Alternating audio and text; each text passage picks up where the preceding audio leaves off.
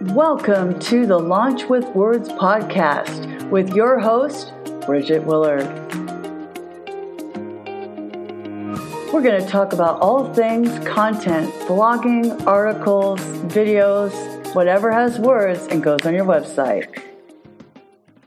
Hey, thanks for joining the second season of the Launch with Words podcast. I'm your host, Bridget Willard. I'm joined today by my writing partner, Warren Lane Nida. Hello. Welcome. Thanks for being on my podcast. Thank you for asking me.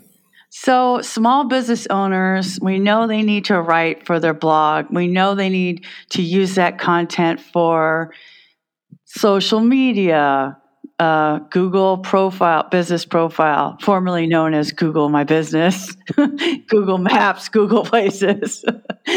So what are some things that you really wish small business owners could do? Like, what do you wish that they would do? That's a really easy a question. I have this with my clients pretty much on a regular basis.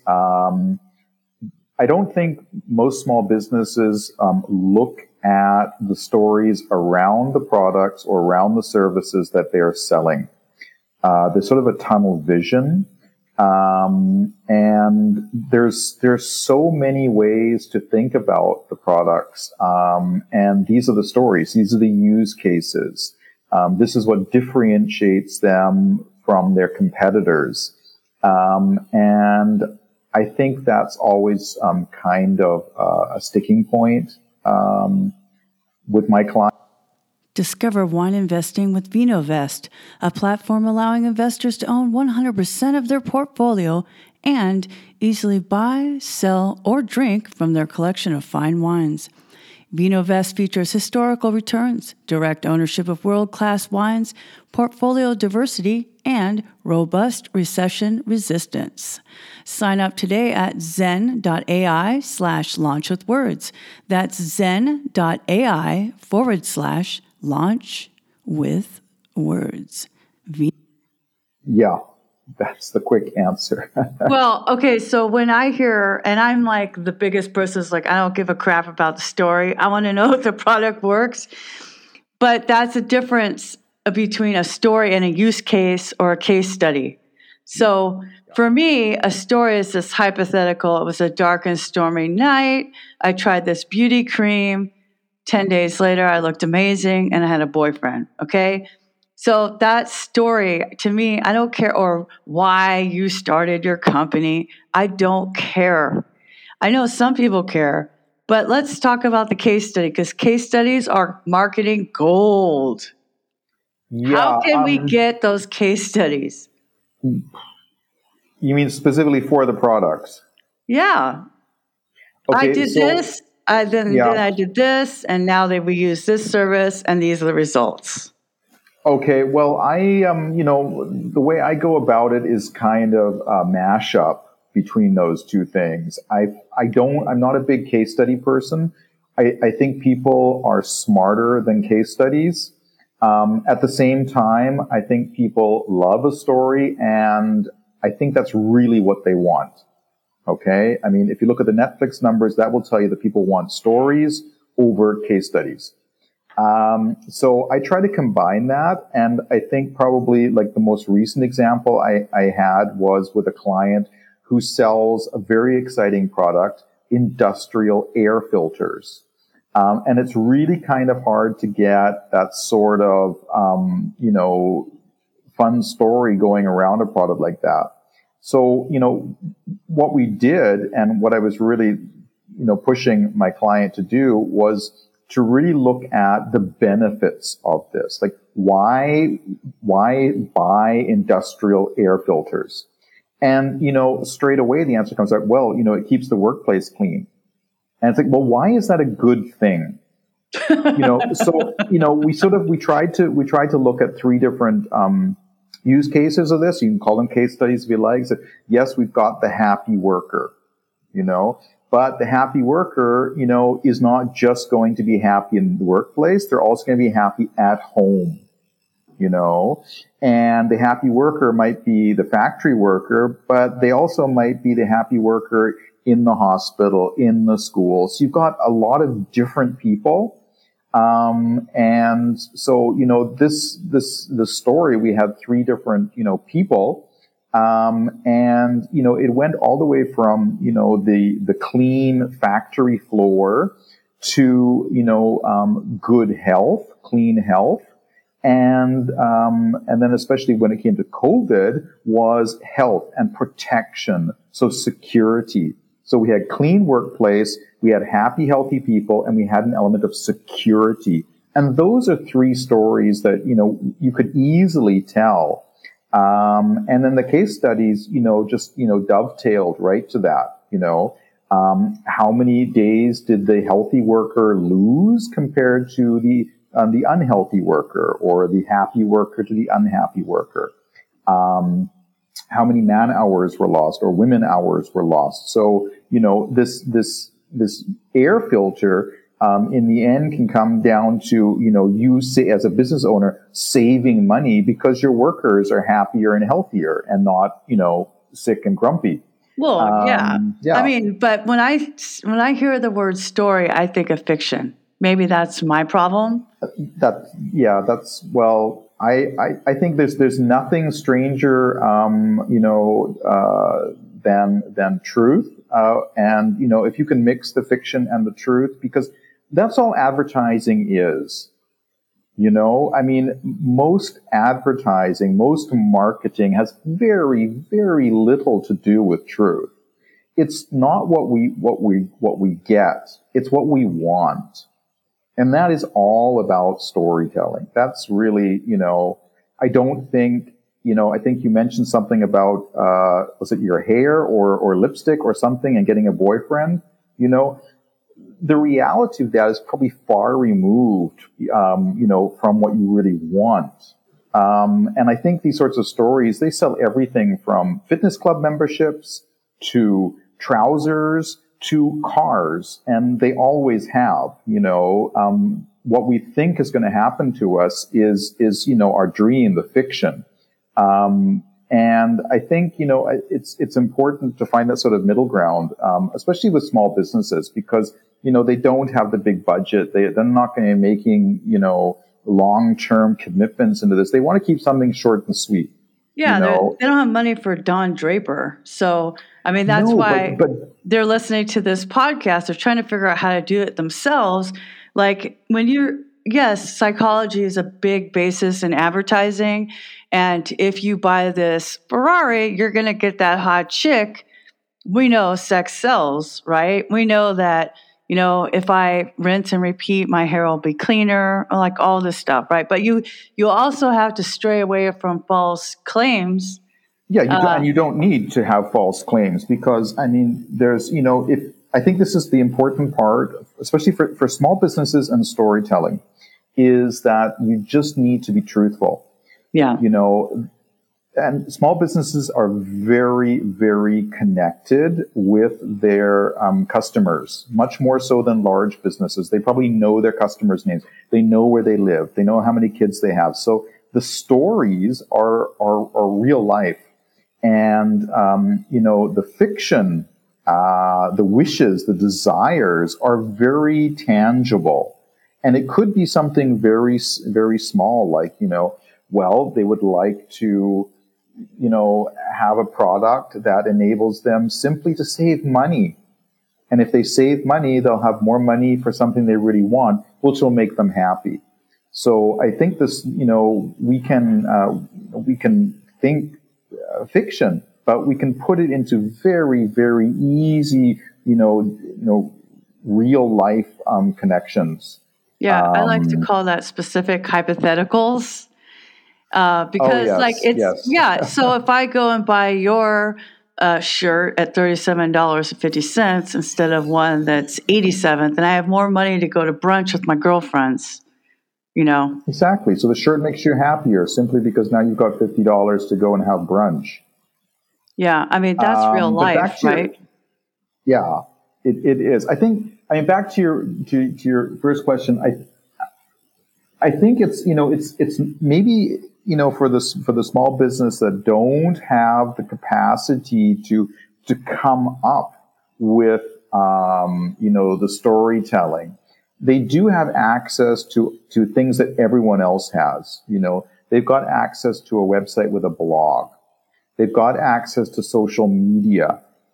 And, every small business probably has in a week, half an hour where they can connect on social media and ask the questions of the people who are following them. It's like, what makes you happy? What would you like to see from our products? How do our products change your life? And then to write stories about that in their blog, and I think that's a very simple, easy way to combine storytelling with case studies, because over time you're going to hear more and more success stories. You're going to hear more and more questions from people that you can then answer. So it's a self-perpetuating process. I mean, it's great always to ask your customers what they think and how they feel. Maybe really that's important. a way to incorporate customer reviews.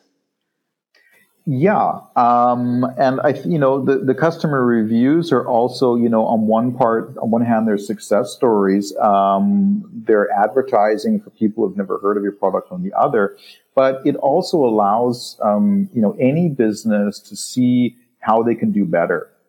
It's like the what happened next part of any story, So they bought the shirt, they went to brunch, what happened next? And yeah, I think, we're constantly, evolving these stories that we have with products. And they can be happy or sad stories. But there's always a story there. And I think, if there isn't, then it's really hard to connect to a product, because we need to visualize ourselves, with the product and how this benefits us. And we can only do that by, either, imagining it or seeing exactly where our needs are.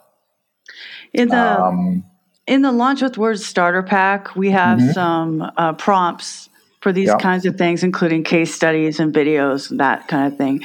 What would be a good way for a small business owner to, they're going to sit down, spend 2 hours once a month writing something like this? What would be some of their first steps? What should they have with them if it were a cooking show and everything was ready? What should they have with them when they sit down at their computer to write? Have with them as in content, or have with them as in direction? Yes. Yeah, both. Okay. So, I mean, I think it's really important that they ask themselves 3 questions, and these 3 questions will then, will help in the creation of their content. The first thing is, they need to be able to put themselves in the pants of the customer and say, what problem does my product solve? How will my product make this customer happy, make their life better? Because this is really why we buy anything, why we do anything. Even if we're looking at a Netflix thing, the problem is we're either bored or lonely or unhappy, or we want excitement. So everything we do is to solve a problem. So they need to identify how this problem is solved immediately. And then they need to show, exactly where this product can be purchased. Okay. Is it something downloadable? Can they get a free sample? Who's using it? And what does it cost? And what does it cost does not have to be financial outlay. It could be any outlay of resources. So how easy is it to get this? Is it going to cost you something? How long will it take for you to get it? So I think, and that these 3 things are very easily transferable into an image or a banner or a very small social media post, So I think the first thing they have to have in their hand is the answer to these 3 questions.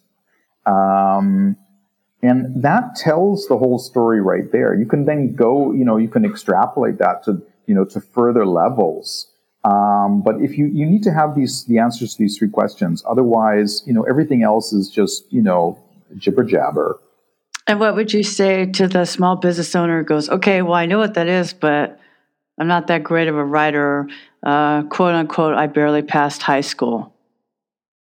Well, I'm pretty sure that, the snake oil salesmen of yesteryear never even went to high school, but they were extremely successful because they were able to, they had this empathy. They knew what people wanted to hear, and probably they were these people themselves. I mean, you have to start somewhere, Yeah. So, if you're not a very good writer, maybe you're a good orator. Maybe you can do a podcast. Maybe you're really great, in your parking lot with these inflatable flying things, and you could do a video. Yeah. Maybe you can take a picture.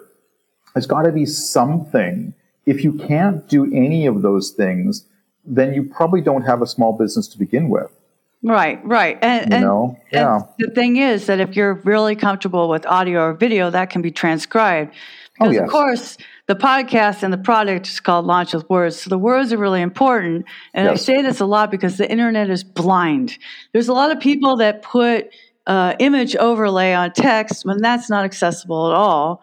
As Annemieke Beauvalet wrote in our special chapter for our book that's coming out very, very, very soon as I get my act together with Kindle, which is on my list today. The Only Online Marketing Book You Need for Your School by Warren Lane Nida and Bridget Willard. That's us. I didn't even think about promoting it, but just like that's the whole reason is to put these tools in their hands. Because you as a business owner, you know your business more than anybody else. And it's true. I remember being a secretary. I was one office wall away from the customer pain points.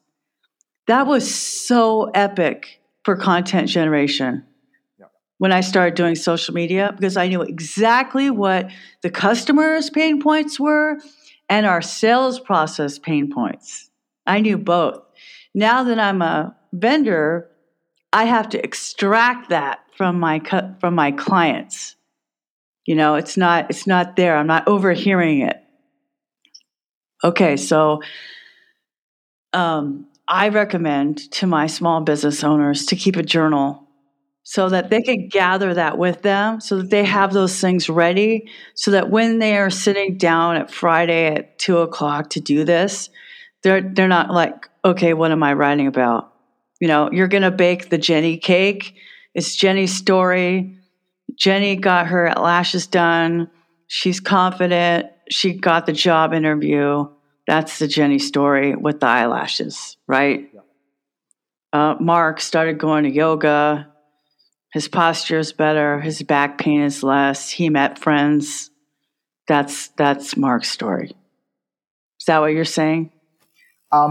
Yeah. I mean, there is no business person who is out of touch with customers because every business person is themselves a customer. There is no B2B. There's only B2C. Everyone who sells buys. Everyone who buys sells.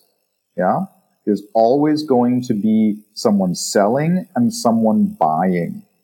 Okay. So even the small business owner, no small business owner can say, I'm out of touch with my customers. I mean, this is just impossible unless they themselves are purchasing nothing anywhere, Ever. I don't think it matters if you are buying, turnips or a shirt or waiting in line to order lunch.